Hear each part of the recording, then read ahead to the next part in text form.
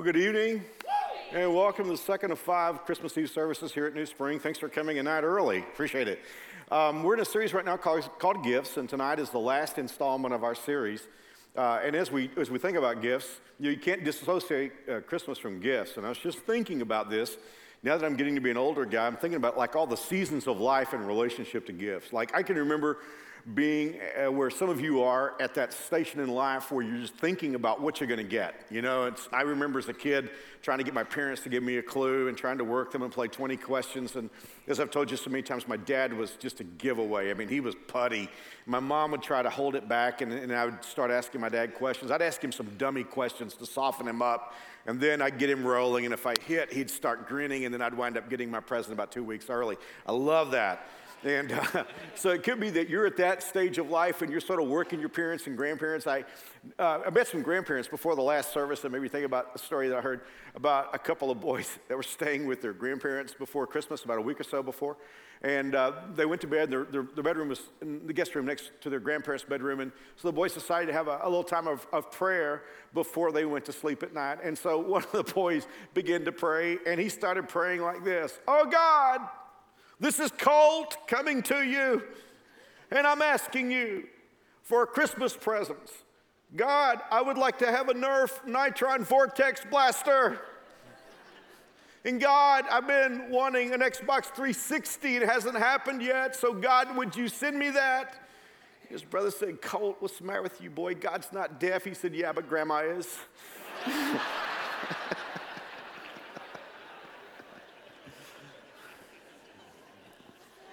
And then there's some of us that are in that stage of life where, we've sort of gotten past that thing about getting presents, but we're pumped about what we're going to give the people in our lives, our kids, our grandkids, a special person in our lives. We just, have kind of a grin on our face, and we can't wait for them to open the present on Christmas morning. And then there's some of us who've gotten to the age where we're just going to be glad when the 26th comes. This is going to be glad to get this over with. And you know what it's like. Don't look at me like you have halos on. You used to go shopping, then you did your shopping online, and now it's all about, I heard a story about an old guy that is where some of us are in life. He just got tired of shopping, had a lot of grandkids, and he just decided that what he was going to do was write them all a check for $100, put it in a card, and you write, "Buy your own present." And so he sent out the cards, and a few weeks later, he hadn't gotten any thank you notes. And he was just making cracks about how this next generation is so ungrateful and ingratitude after all. He gave them that nice gift, and none of them sent him a thank you note. One day he was at his desk, and he saw his stack of checks. He forgot to put them in the cards. So all of his grandkids got a card that said, "Buy your own present," so...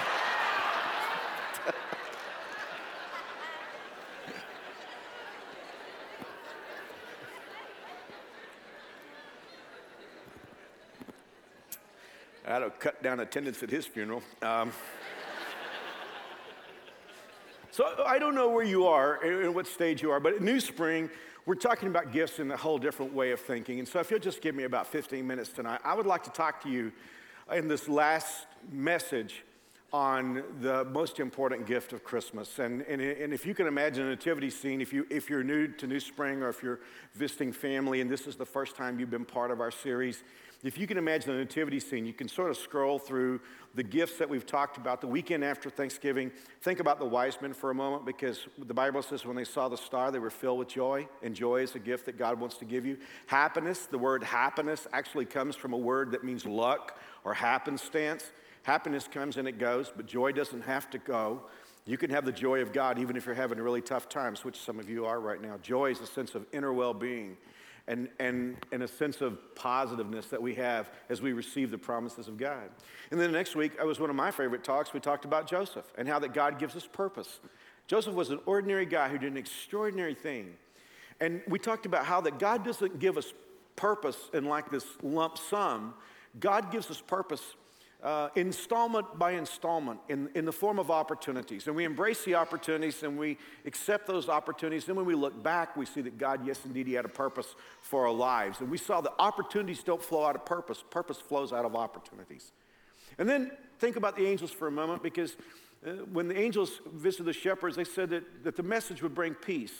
And we talked about peace, God's gift of peace, peace with God and the peace of God. And then last weekend, we talked about Mary and how that God gives us the gift of great favor.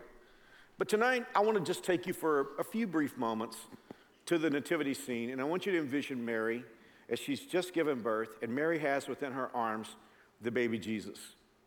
And I want you to think about what Mary must have thought, and it's probably easier for those of you who are moms than for the rest of us, because you know what it's like to give birth, and that first moment that someone lays the baby on you, or you get to hold the baby in your arms, it's a very special feeling.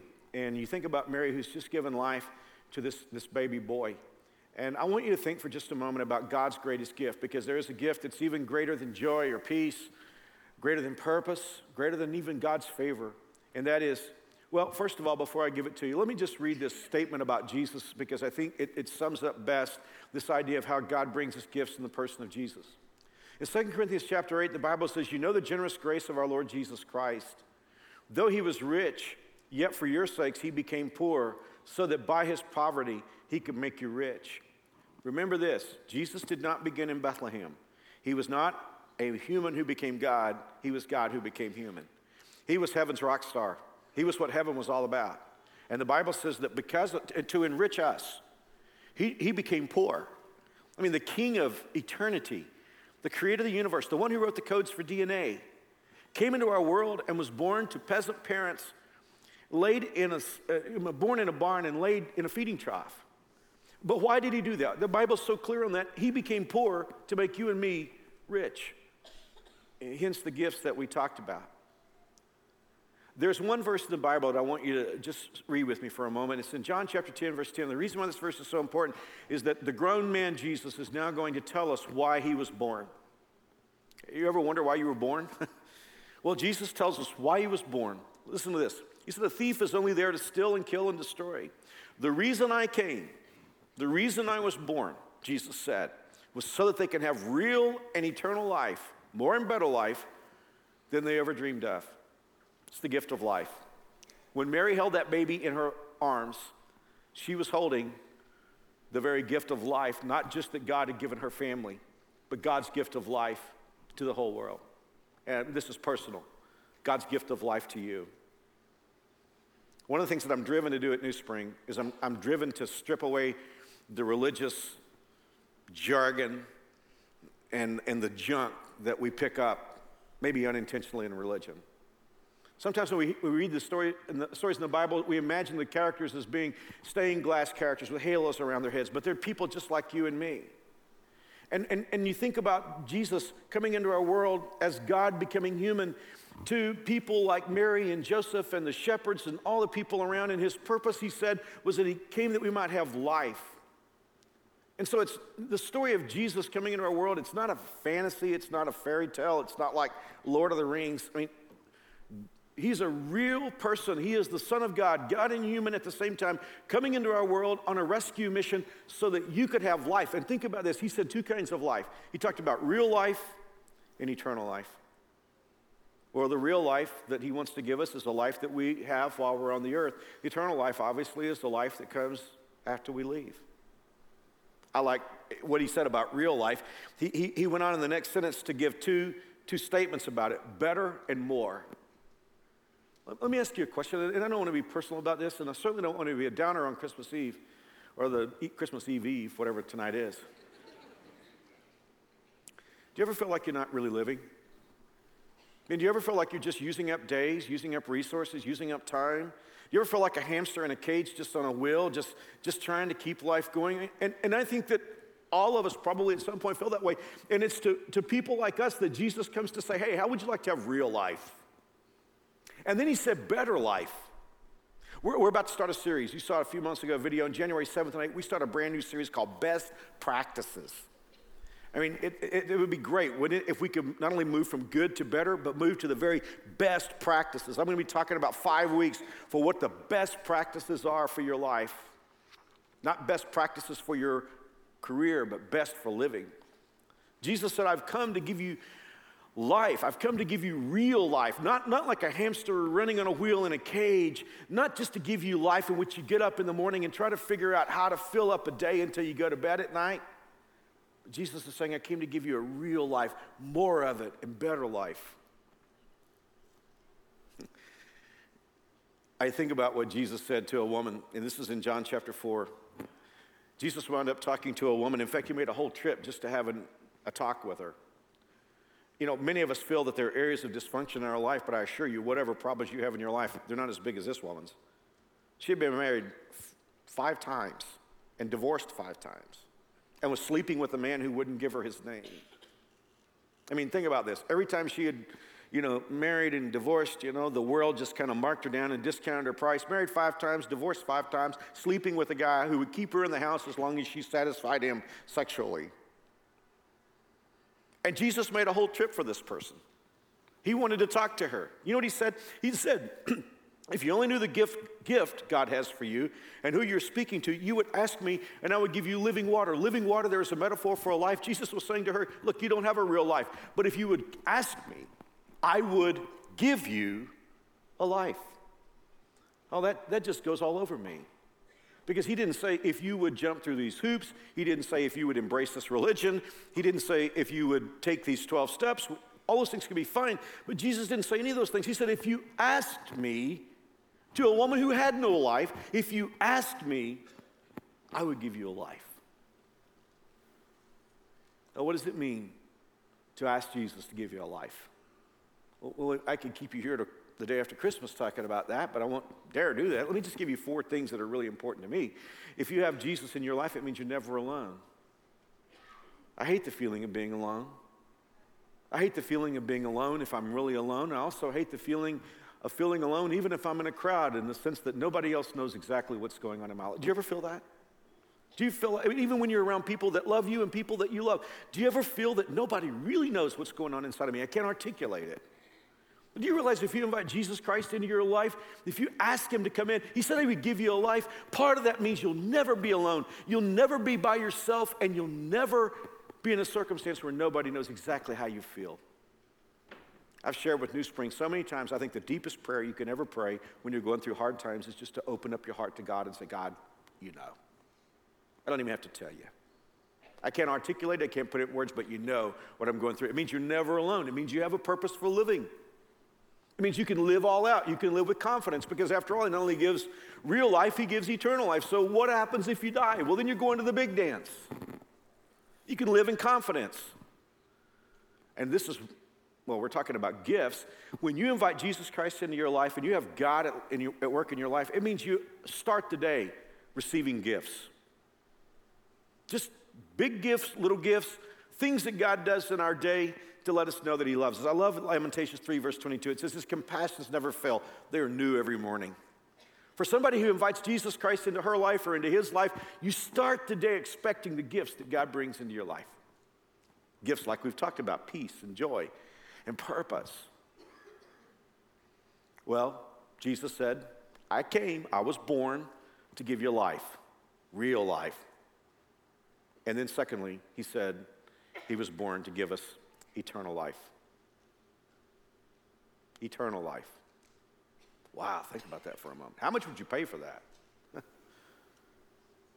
I could talk to somebody here tonight like I do. I talk to people all the time, and it's like, well, people tell me from time to time, Mark, I really don't need God because I'm pretty tough. I can handle anything. How are you at handling death?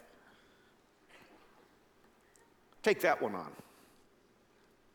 I've been pastoring for 35 years. I've done hundreds of funerals, and the one thing I've discovered is death is tough on all of us. But Jesus said, look, here's the thing. If you invite me into your life, death is not the cosmic stop sign. I love what David wrote in the most famous chapter of the Old Testament, Psalm 23. Even though I walk through the valley of the shadow of death, I will fear no evil, for you are with me. When David talks about death, think about all the metaphors that he employs there. In fact, he said, first of all, he said, though I'll walk through the valley of the shadow of death. He didn't say I'm going to go into death. He said, though I'll walk through it. The way David looked at death, he would go in the front side and come out the back side. Yeah, though I'll walk through the valley of the shadow of death. In other words, death is not what it appears to be. As one minister said, would you rather get hit by a truck or the shadow of a truck? Eternal life. One of the things that I love thinking about from time to time, do you realize that God has given us a picture of eternity, death, and eternal life every 24 hours? Day turns to night, but then night turns back into day. You have the seasons that, I don't know when Jesus was born. Was he born in December? Was he born in April? I don't know. Just glad we celebrate it. We probably are celebrating because the days start getting longer this week. But even the seasons are a sign that God has spun into our universe to remind us that life keeps going. We see fall come, the leaves turn colors, the leaves fall off the trees. It looks like they're dead, but they're not dead because come April, the blossoms will come out.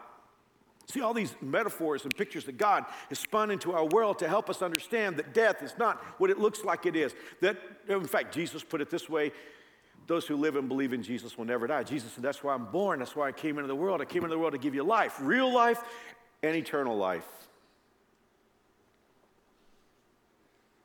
And one more time, I just want to remind you the name of the series is Gifts. They're gifts.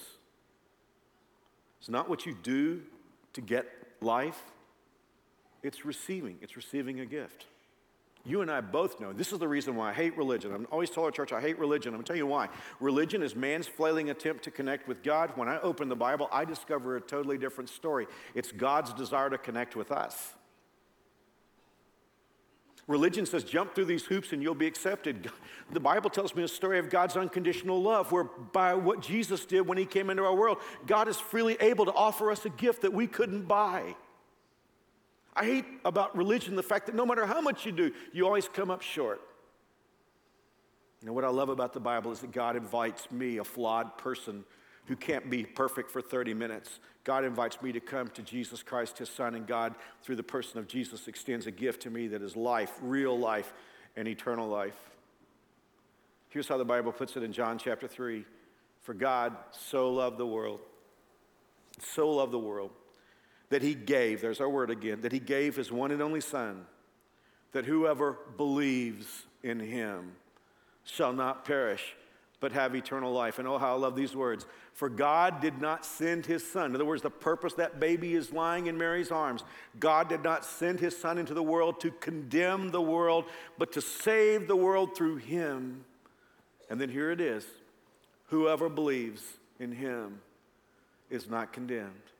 Not whoever joins a church, not whoever's baptized or whoever gives money, whoever jumps through religious hoops, but whoever believes. In other words, by believing, you're putting your confidence in Jesus. And the Bible says the moment you do that, God gives you, through Jesus, through him coming into our world, the gift of everlasting life. That explains why we light everything up this time of year, why we give gifts, why there's a whole season of Christmas, the only holiday that there's a season attached to. It explains why we give all the kind things that we give out this time of year, because our world changed in Jesus coming. It's like the old man who his family gave a trip to the Grand Canyon, who when he saw the Grand Canyon for the first time let out a low whistle and said, wow, something big happened here. And when we look at our world today, celebrating with the lights and all the beauty and the season, the festivities, something big happened here. So that's why I go back to that moment where Mary's holding infant, minutes old. And the irony, don't you know the irony was in Mary? To understand the little baby that she had given life to would give life to her. That's why Mary said, my soul praises the Lord, how my spirit rejoices in God, my Savior. Mary was holding in her arms her own Savior. The baby she had just given life to would give life to her.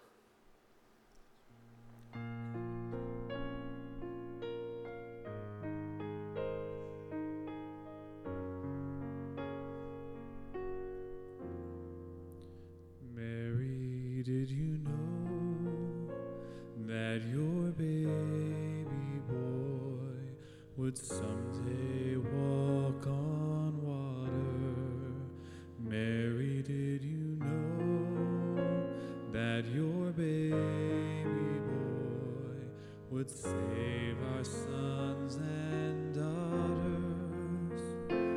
Did you know that your baby boy has come to make you new?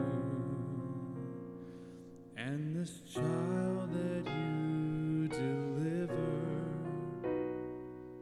will soon deliver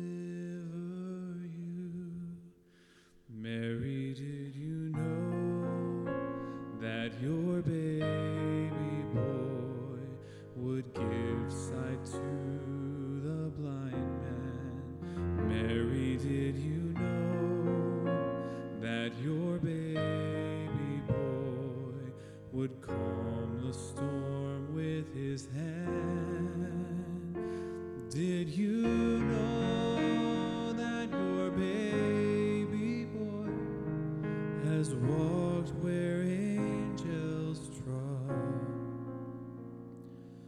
And when you kiss your little baby, you've kissed the face of God. Mary, did you know?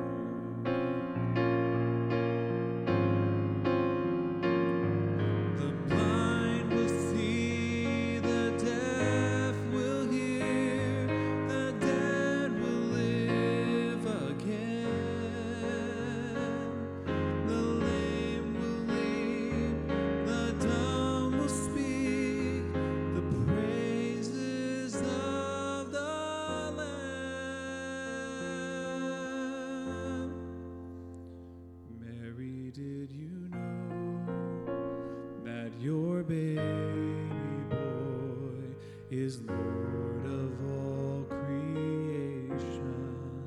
Mary, did you know that your baby boy would someday rule the nations? Did you know that your baby boy is heaven's perfect lamb, and that this child that you are holding is the great I am? Mary, did you know?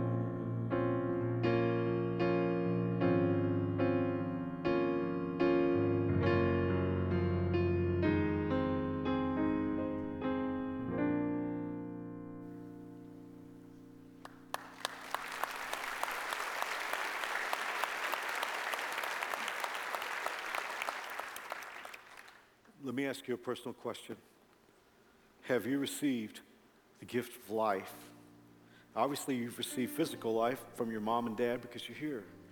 But I'm asking you a question. Have you received the gift of life from Jesus? He came. That's the reason he came, to give you life. And it could be that for the first time here tonight on this Christmas Eve service, you've said, I finally get it. It's not religion, and it's not what I do. It's what God did for me through Jesus. Jesus came into our world. He lived the life that you and I can't live. He ran the table, 33 years and never did one thing wrong. And then he lay on a cross, and the blood that came out of his body in that crucifixion was a currency that paid for your sins. He died for you. He took your death and your sin for you. They laid him in a grave, and 3 days later, he walked out of the grave under his own power. And today he is the King of heaven, and he loves you unconditionally, and he so much wants you to be part of God's family that he extends the gift of life to you. Real life and eternal life, and that's the only way to have it. You say, Mark, I'm not sure. Well, would you ask for it tonight? If you would, I want you to pray with me. In fact, I'd like to encourage all of us to pray for a moment. If you have received that gift, pray for others here tonight. And the important thing is not any magic words that you say to him, it's just opening up your heart. God's looking for a big yes. But I want to pray a prayer with you. And you can, I'll pray it slowly, and you can think about the words, because these are words that just invite Jesus to give you the gift of life. Okay? Let's pray it together. Dear Jesus, I believe in you. I believe you lived a perfect life. I believe you died in my place to pay for my sins. I believe you arose from the grave.